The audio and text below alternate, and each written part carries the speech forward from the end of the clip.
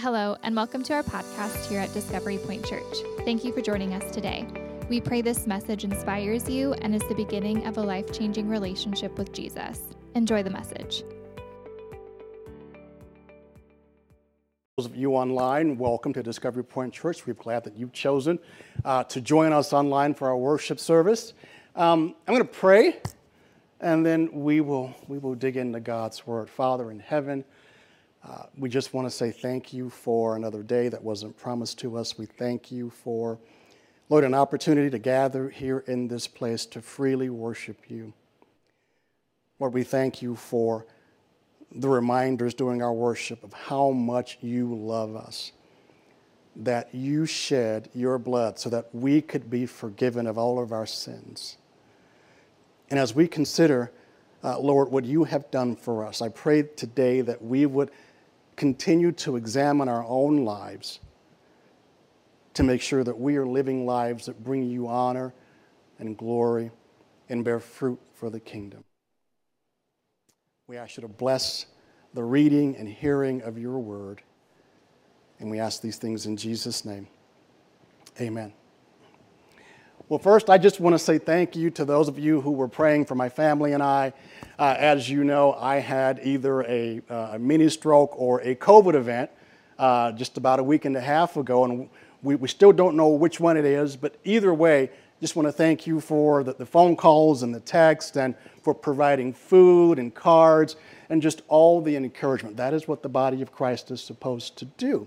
So from the bottom of my heart and on behalf of my family, thank you so much for your support. And I got to tell you, the hospital staff was just wonderful. We went to ER after the second service a couple Sundays back, and they took my blood pressure, which was a little elevated. They drew blood to run tests, and the panels came back okay. They did a CT scan. They found a brain. Can you believe it? They did an MRI. They checked my heart, my carotid artery. They did all of these tests to make sure that my body was operating the way that God has designed it to. And when they found issues like with my blood pressure, which was elevated, they prescribed medicine to help bring it back under control so that my blood pressure would be where God expects it to be, where he designed it to be. And I just want to thank the staff because they did everything they could to make sure that Rodney and Pastor Rod, that his body was operating the way it was supposed to be. And today we're going to do an examination, not a physical examination, but we're going to perform a spiritual examination, an examination of our very lives. And when you think about Discovery Point Church and you think about our direction, our God is just so amazing. In that normally when the pastors get together at the beginning of the year or at the end of a year, Pastor Gregory and Pastor Greg and Pastor Ron and I will get together, and we will kind of have a conversation about where God is leading the church, what we are sensing within the body here at Discovery Point Church. And once we've had that conversation, we then go to God's Word and we look for a letter in God's Word to address the issues that we see we need to address so that we can be about God's will. And then we begin the process of looking at the background for the book and the history for the book, who wrote it, why it was written, when was it written, followed by breaking up the book so that, okay, I'm going to preach this day, you're going to preach this day, and we break up the text. But if you've noticed, from the beginning of the year, we haven't done that. Pastor Greg has preached sermons that the Holy Spirit led him to preach. Pastor Gregory preached sermons that the Holy Spirit led him to preach. Pastor Ron preached sermons that the Holy Spirit led him to preach. But if you were listening from January even up to today, God has been speaking to us.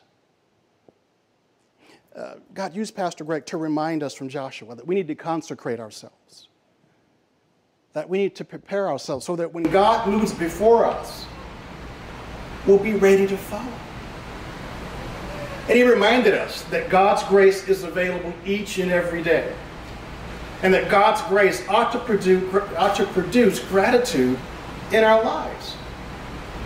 And that gratitude for God's grace is a means to bring God glory. You remember that? He also told us if you're unsure about where you're going, he said to be glad. To be glad, to go to the mountain, go to that place where you can meet God. And he said to listen for the whisper, which means we have to be quiet in order to hear the voice of God, to listen for the whisper, and then answer the question, what am I doing? Why am I here? Where do I need to be? And lastly, he said, decide to get help or decide upon a direction. When God speaks, follow his lead. And Pastor Gregory followed up a reminder when he told us that our life is found in Jesus Christ, not in our wealth and not in our possessions, but that our life is found in Jesus. And he reminded us just last week that in moments, part 2, that Satan will oftentimes throw distractions our way to get our focus off of Jesus. And Pastor Ron told us that we won't grow as a church if we're not in God's Word. That God doesn't expect us to do great things, but that we should be faithful in the little things. And it's those small acts of obedience that bring about God's will. And as a church, it seems to be that God is calling us to prepare our hearts, to prepare our minds for something that he is preparing to do so that when he acts, when the moment comes, wherever you find yourself planted, you'll be ready and I'll be ready to answer the call and to move forward and follow God. So let me ask a question. How would you gauge your spiritual health? How would you gauge your spiritual health? When I went into the hospital and I was sitting in ER, they showed me a scale. And I said, Mr. Tolles, where is your pain level? Bring up the next slide, please. Where is your pain level on this scale? And it didn't come up. Oh, it's back there. It's not in the back. And I looked at the scale and said, well, right now it's probably a 15. Because my head was just pounding. Well, in the same way, from a spiritual perspective, where are you, the next slide please, on this scale? Are you just kind of not following Jesus and you just kind of come to hang out and be amongst other people? Or are you somewhat serving Jesus? Or are you a fully devoted follower of Jesus Christ? Remembering that he's called us to bear fruit. That's a question for you and the Holy Spirit to wrestle with. I want to ask you another question. What's hindering us from bearing more fruit for God?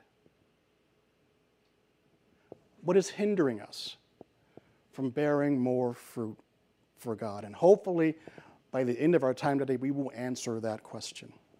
And so if you have a Bible or iPad or iPhone, turn with me to Mark chapter 4. Mark chapter 4, where we're going to find a very familiar parable that Jesus is going to tell to the crowd. And I just want to ask that this parable is very familiar, and I'm sure you've heard it preached multiple times. But the danger in that is this: because it's familiar to us, we may have the mindset that God has nothing new to say to me today. And I just pray that you would be attentive as we go through what Jesus has to say, because God is still speaking through his word, and he has something to say to you today. So, Mark chapter 4, let me give you some context. Jesus has been baptized. He has spent 40 days and 40 nights in the wilderness. He's been tempted by the devil. He goes to Capernaum and he begins teaching in the Jewish synagogues. And on one particular Sabbath, he heals a man who has an unclean spirit. And everybody is amazed that this new rabbi who has suddenly come on the scene is speaking with such authority. that he has this ability, this power to even command unclean spirits. And people are wondering, what is this new authority? What is this new teaching? Who is this man who speaks like nobody we've ever heard speak before? And so he even heals a man with a withered hand. He heals Peter's mother-in-law. He heals many people who were demon-possessed. And news about Jesus began to spread like wildfire all across Capernaum. And so he moves into the suburbs, out into the villages where he can move more freely. And so he goes to Galilee and he heals a man who has leprosy. And Jesus tells this man, don't tell anybody what I've done for you. And rather than listening, this man goes and he tells everybody about what Jesus has done, so much so that now folks in Galilee are coming and looking for Jesus. And so Jesus goes back to Capernaum, and these folks follow him. And he's preaching in a house one day, and these guys dig a hole in the roof and let their friend down who's paralyzed, and he heals him. But Jesus tells him this, that the Son of Man has authority to forgive sins. And the Pharisees didn't like this, because only God can forgive sins. And so Jesus says, what's easier, to say your sins are forgiven or to take up your bed and walk? But to show you that the Son of Man has the authority to forgive sins, he tells the man, get up and walk. Take up your bed and go home. And the man gets up, picks up his bed, and he goes home. This didn't sit well with the Pharisees, and so they decided to talk to the folks that they don't like, the Herodians, and began a plot to kill Jesus because he's too popular. Too many people are coming to him, and he's taken the focus off of them. And Luke tells us that Jesus' family heard about what's happening. And they thought he'd lost his mind. And so they come to get Jesus. And while they're on their way, the Pharisees accuse Jesus of being possessed by Satan, of being possessed by Beelzebub, the Lord of Flies. And that he's healing, and that he's doing all these things by the power of Satan. And they reject his message. They reject the miracles. Nonetheless, people are continuing to come to Jesus. And then we see this great crowd in Mark chapter 4. And folks are coming, Mark says, from Jerusalem and from Judea, from Idumea and from the Jordan and from Tyre and Sidon. It's like people coming to Discovery Point Church from Tucson and Havasu City and way out in Apache Junction and down in Sierra Vista. They're coming to hear Jesus. They're coming to see this rabbi who's doing some amazing things. They're coming to hear this rabbi who is saying some phenomenal and outrageous things. Look at Mark chapter 4, verse 1 with me. Mark records this. He began teaching by the sea, and such a very large crowd gathered to him that he got into a boat in the sea and sat down, and the whole crowd was by the sea on the land. And I can see this crowd surrounding the seashore and the hills behind them as Jesus puts out in this boat because he's being pressed on all sides. And there's a hush that comes over the crowd as Jesus begins to speak. And look at verse 2 with me. Mark says, and he was teaching them many things in parables and was saying to them in his teaching. Let me stop here. What is a parable? Well, a parable is simply a story within the context of a larger life story. It's a story within the context of a larger story, a real life story. Warren Wiersbe says this about parables, and I love this. He says, a parable starts off as a picture that is familiar to the listeners. But as you carefully consider the picture, it becomes a mirror in which you see yourself. And many people do not like to see themselves. I love that description of a parable. And so here's the parable, verses 3 through 9. Listen to this, Jesus says. Behold, these are commands. Listen and understand. The sower went out to sow. As he was sowing, some seed fell beside the road, and the birds came and ate it up. Other seed fell among rocky ground, where it did not have much soil, and immediately it sprang up because it had no depth of soil. And after the sun had risen, it was scorched. And because it had no root, it withered away. Other seed fell among the thorns, and the thorns came up and choked it, and it yielded no crop. Other seeds fell into the good soil, and as they grew up and increased, they yielded a crop and produced 30, 60, and 100-fold. And he was saying, he who has an ear, let him hear. Now, this is a very familiar parable. It's often called the parable of the sower, but it's really the parable of the soils. And so Jesus said that the sower went out to sow, and in an agrarian culture, like in the first century, the folks who were listening understood exactly what Jesus was talking about. So when he says sower and broadcasting the seed, they know immediately what he's saying. They can picture it in their minds. And he says that some of the seed fell on the rocky ground, on the roadside, and that immediately the birds came up and they ate it. He said some of the seed fell on rocky ground, which had thin topsoil, and the rest was limestone. He said that these sprang up immediately because they had no root. And when the sun came out, because the soil is thin and the roots can't get down deep to where the water and nutrients are, when the sun came up and heated the rocks, the roots were destroyed. They were burned up. And he said that some were thrown among the thorns, and the thorns grew up, and the root system of the thorns would then choke out the root system of the plants, and they gave no fruit, Jesus says. And then there was this good soil. And Stuart, you can go on to the fourth click. And with the good soil, he says that some seed fell into the good soil, and it yielded a crop, and that it kept on producing, some 30, some 60, and some 100-fold.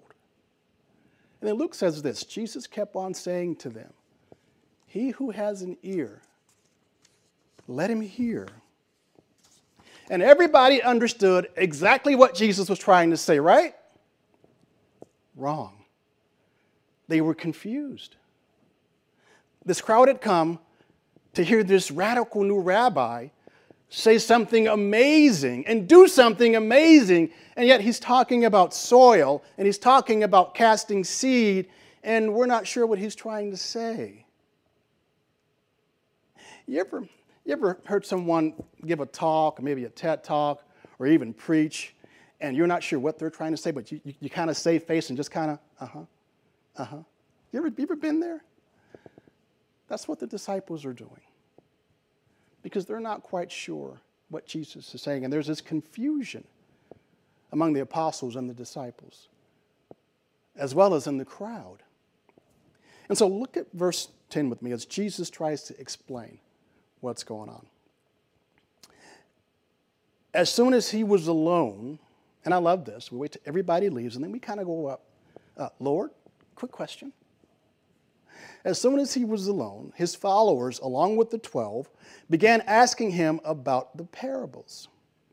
And he was saying to them, to you it has been given the mystery of the kingdom of God, but those who are outside get everything in parables. Let me stop for a second. Don't miss this. Jesus says there are two types of people. And it's emphatic. He says, to you, the 12, to you, these disciples who are with the 12, to you, God has given you the keys to the kingdom of God. He has given to you the understanding of the mysteries of the kingdom of God. But to everybody else, they get everything in parables. Well, why? Jesus answers that question. Look at verse 12 with me. So that while seeing, they may see and not perceive, and while hearing, they may hear and not understand, Otherwise, they might return and be forgiven. Wait a minute. Y'all help me out. Because I thought Jesus wanted everybody to be saved. what does he mean when he says, so that while seeing they may see and not perceive, and while hearing they may hear and not understand? Otherwise they might return and be forgiven. What is going on with Jesus? Well, look at verse 13. He says to them, do you not understand this parable? How will you understand all parables? What is going on with Jesus? In order to understand what he's saying, we've got to go back to what he just quoted. So will you turn with me to the left, to the Old Testament, to the book of Isaiah. Isaiah chapter 1, it's to the left. If you get to the Psalms and Proverbs, you've gone too far. But Isaiah chapter 1 will help us set the context for why Jesus just said what he said. Isaiah chapter 1, I want to read verses 1 through 4. And Isaiah says this. The vision of Isaiah, the son of Amoz, concerning Judah and Jerusalem, which he saw during the reign of Uzziah, Jotham, Ahaz, and Hezekiah, kings of Judah. Verse 2. Listen, O heavens, and hear, O earth, for the Lord speaks. And here's what God says. Sons I have reared and brought up, but they have revolted against me. An ox knows its owner, and a donkey its master's manger, but Israel does not know. My people do not understand. Alas, sinful nation, people weighed down with iniquity, offspring of evildoers, sons who act corruptly. They have abandoned the Lord. Don't miss this. They have abandoned the covenant-keeping God. They have turned their backs on Yahweh. They have despised the Holy One of Israel. They have turned away from him. And this sets the context for the rest of Isaiah. What's Isaiah saying? That Israel, they've rejected God. They've turned their backs on God. They've walked away from God. And sometimes when we turn from God, when we walk away from God, when we'd rather have our sin, God will oftentimes let our sin have us. And so Israel has turned their back on God, the God of their fathers. Now, go to chapter 6 of Isaiah with me. Again, very familiar passage. This is Isaiah talking in the year King Uzziah died. I saw the Lord sitting on a throne, lofty and exalted. You've heard this before. God asked the question, who shall we send and who will go for us? And Isaiah says, I'll go, send me. Look at verse 6 with me. Sorry, look at verse 9 with me. God says this to Isaiah. He said, go and tell this people, talking about Israel, keep on listening, but do not perceive. Keep on looking, but do not understand. Render the hearts of this people insensitive, their ears dull, and their eyes dim. Otherwise, they might see with their eyes, hear with their ears, understand with their hearts, and return and be healed. God has proclaimed judgment on Israel because they have chosen to abandon God. They've chosen to turn their backs on God. As a result, he has judged them, and they are now under judgment. And so Isaiah now has to go preach, and nobody's going to listen. They're not going to understand. That's got to be encouraging for Isaiah, right? Spend all this time preaching your heart out. Here's what the Lord says, and nobody listens, nobody believes, because they've chosen to reject God, the God of their fathers. Paul in Romans chapter 11, verses 7 and 8 says this about Israel. He says, what then? What Israel is seeking, it has not obtained. Catch this. But those who were chosen obtained it, and the rest were hardened, just like what Mark says. Just as it is written, God gave them a spirit of stupor, eyes to see not, and ears to hear not, down to this very day. this parable that Jesus has just taught about the soils is an extension of God's judgment against Israel. Because he has sent, go back to Mark with me, he has sent his Messiah. God had showed up in the person of Jesus Christ, God in human flesh. And he has preached in their synagogues, and they have rejected him. He's healed people of evil spirits, and they have rejected him. He's healed people of various diseases and infirmities, and they have rejected him. They've even said that you were acting under the power of Satan. God has sent Jesus, second person of the Trinity, Messiah, and Israel has rejected him. And so when Jesus teaches in parables, it is a reminder that Israel is under judgment for rejecting God. Does that make sense? Nothing has changed in over 700 years from the time of Isaiah until Jesus today, where they have rejected his message, even with the miracles. And so Jesus clears up the confusion and he explains the parable. Look at verse 14 where we see the great explanation. Verse 14. Jesus says, the sower sows the word. It's not physical seed, but it is the word of God. The Greek word here is logos. And logos is the idea or the expression of the mind and the will of God. And Jesus came proclaiming the kingdom is here. And he said to repent and believe the gospel, because the kingdom of God is at hand. And so the sower sows the word of God. If I could, the sower sows the gospel. Verse 15. These are the ones who are beside the road where the word is sown. And when they hear, immediately Satan comes and takes away the word which has been sown in them. So when the word is cast along the roadside. Here in Arizona, I discovered something when we had our house built. And I was going to put in the irrigation system on my own and put in all the shrubbery and everything. I learned something that very first minute of the very first day I went to the backyard. The dirt here is like concrete. And it's not going to budge. I learned something. Go call somebody to dig a trench. Because in Arkansas, the dirt is, you put the shovel down and it just goes down a couple of feet and you come up with dark dirt, rich dirt, not here. And in the same way, Jesus says that the roadside where some of the seed fell, he said that this is where Satan comes and immediately takes the word away.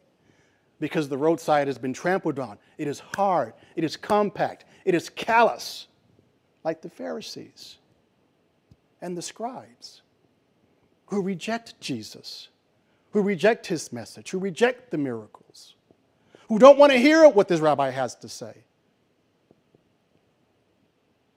That's the first soil. And they cannot believe. Verse 16. Jesus says, in a similar way, these are the ones on whom seed was sown on the rocky places, who, when they hear the word, immediately receive it with joy, and they have no firm root in themselves, but only temporary. Then when affliction or persecution arises because of the word, immediately they fall away. See, these are those folks who come to worship, to check it out, and they love the environment. They love the love that they see. They love the family that they see, that family type environment. They love what they're hearing, and they're happy about it, and they're joyous about it. But when the sickness comes, or when trouble comes and the car won't start, and it's going to cost you $4,000 to fix it, when the diagnosis is cancer and it's inoperable, I've heard people say, my life was fine. If this is what Christianity is, I don't need it. I was doing well before Jesus. And these are the folks who receive the word with joy, but when persecution comes, when life happens, they fall away. Jesus says. I have a friend, yes, I have friends, by the way, whose name is Mark, and he and I co-led a small group about 20 years ago. And Mark was a very godly man as we led this group together. And then Mark's mother passed away. And she said some very nasty things to him, some very hurtful things to him. And rather than forgive Mom, Mark blamed God and became angry with God, so much so that he turned his back and abandoned God. And to this day, he has refused to worship God or have anything to do with God. And it's the same way with these soils. You receive the word with joy, but when persecution comes, when life gets hard, you fall away. John Calvin has an interesting quote about the human heart. And he says this: "The human heart has so many recesses for vanity, so many lurking places for falsehood, is so shrouded by fraud and hypocrisy, that it often deceives itself." And I think that's the third soil. These folks are self-deceived. In verse 18, we find the other soil. Verse 18, Jesus says this: "And others are the ones on whom seed was sown among the thorns. These are the ones who, having heard the word, but the worries of the world and the deceitfulness of riches and the desire for other things enter in and choke the word, and it becomes unfruitful." Just a few weeks ago, Pastor Gregory preached on the rich young ruler. He said, "Look, I've kept all the law. What is there left to do?" What did Jesus tell him? "Sell what you have and give it to the poor and come follow me." And it says that he went away, disheartened, sad. Why? Because he was worried about his riches. And I love what Jesus says about this third soil, the ones thrown among the thorns, that the worries of the world. Now, this is the first century, right? We're in the 21st century. We don't have much to worry about, right? Bring up that next slide, please.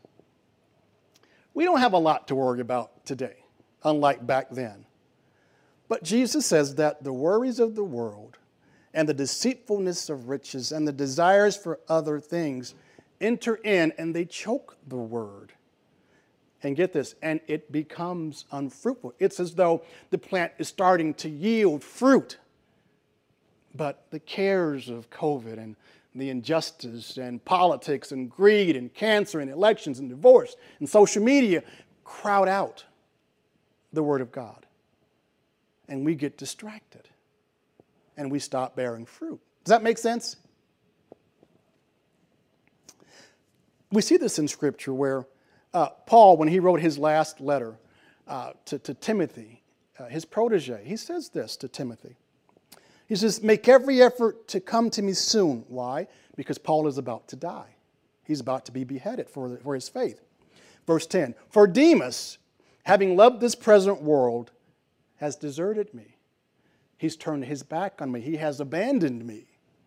And if you read Colossians and you read Philippians, you will find Demas, who was helping Paul, who was walking with Paul, who was serving with Paul.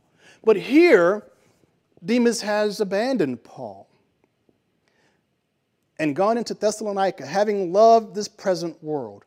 Crescens has gone to Galatia, Titus into Dalmatia. And Paul is all alone. So it can happen, and it has happened in Scripture. And look at verse 20 for the fourth soil. "And those are the ones on whom seed was sown on the good soil. And they hear the word and accept it, and they bear it. 30, and they bear fruit, 30, 60, and 100-fold. Please notice that not every seed bears the same amount of fruit. But here's the key, that we need to be bearing fruit. And I won't bear what you bear, and you won't bear what I bear, but we have to bear fruit. That's what God created us for. That's what glorifies Him. It is bearing fruit. That is the key to this parable.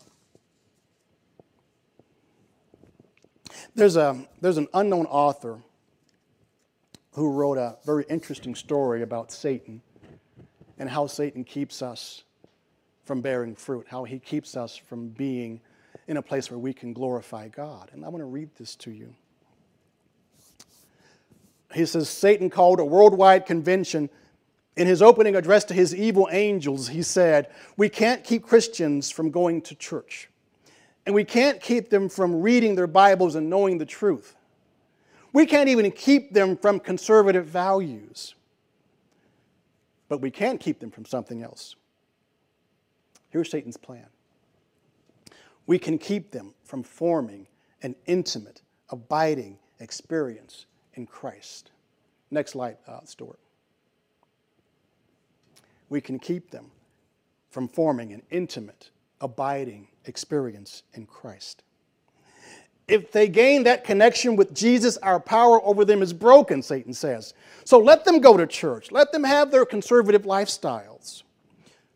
But steal their time so they can't gain that experience in Jesus Christ. Here is how I want you to do this.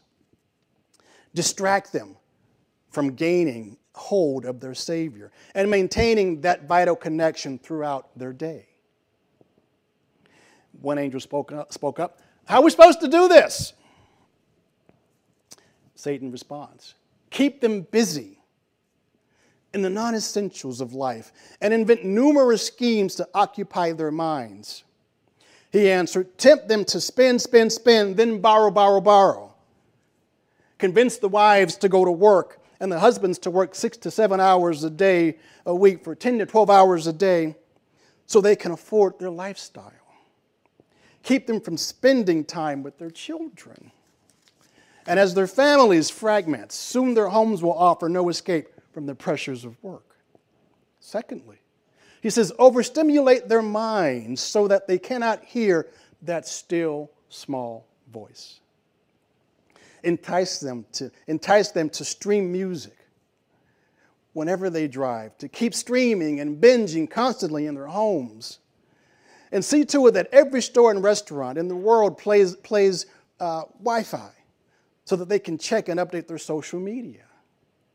This will jam their minds and break that union with Christ. Thirdly, he says, capture their attention. Fill their coffee tables with magazines and newspapers. Pound their minds with news 24 hours a day and invade their driving moments with electronic billboards. Flood their emails with junk mail, sweepstakes, sales, and notifications of every kind. Offer them free products, services, and false hopes. Fourthly, he says, even in their recreation, let them be excessive. Have them return from it exhausted, disquieted, and unprepared for the coming week. Don't let them go out in nature. Send them into the amusement park, sporting events, concerts, and movies instead. And when they meet for spiritual fellowship in their small groups, involve them in gossip and small talk so that they leave with troubled consciences and unsettled emotions. Fourthly, he says this, let them be involved in soul winning, but crowd their lives with so many good causes that they have no time to seek power from God. Soon they will be working in their own strength, sacrificing their health and family unity for the good of the cause. Well, in the end, it was quite a convention. The evil angels went eagerly to their assignments, causing the Christians everywhere to get busy, and rush here and rush there. And the writer ends this story with this. Has the devil been successful in his scheme?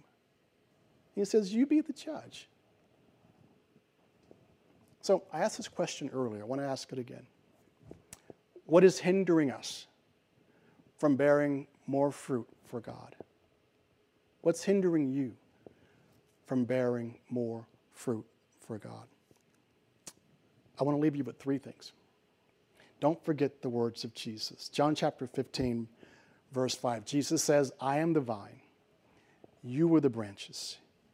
He who abides in me and I in him, he bears much fruit, for apart from me you can do nothing. Jesus goes on in John chapter 15, verse 8.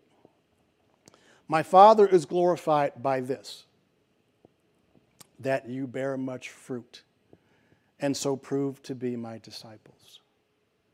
We got to stay connected to Jesus. We have to keep our eyes focused on Jesus so that when God moves in our lives, we'll be ready to move with him and to follow. But if there are things that are distracting us, my hope and prayer is that we would take the time to do a self-examination, to do a spiritual checkup, and get rid of those things that are hindering us from bearing more fruit for God. What is bearing fruit? Well, I like how James Roscup puts it. He wrote a journal article called Fruit in the New Testament. He says this. This is his conclusion. The Christian should realize that fruit as character and fruit as witness do not exist in an either-or relationship, but rather in a both-and unity.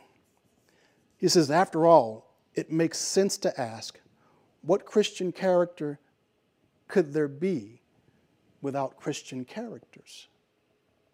See, bearing fruit is both an internal thing and it's an external event. The Spirit produces fruit within us.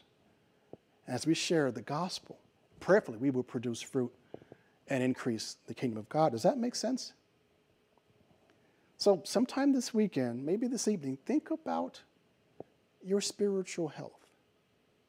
And let the Holy Spirit lead you and guide you as he gives you what you might need to bear more fruit for God. Make sense? Let's pray. Father, thank you for your word. And Lord Jesus, thank you for what you have to say to this church today. And Lord, as we examine our lives and how we are living, help us to identify those things that have caused us to take our eyes off of you and help us to put them aside. May we remove these things that would hinder us so that when you are ready to move, we will be ready to follow you so that you might be glorified. Lord Jesus, we love you and we thank you in advance for what you're about to do in our lives. And we ask these things in Jesus' name. Amen. Thank you so much for joining us on our podcast today. We pray you allow this message to transform you to take what you learned and share the love of Jesus to those around you. You can stay informed and connected by following Discovery Point Church on all social media platforms. Thank you, and God bless you.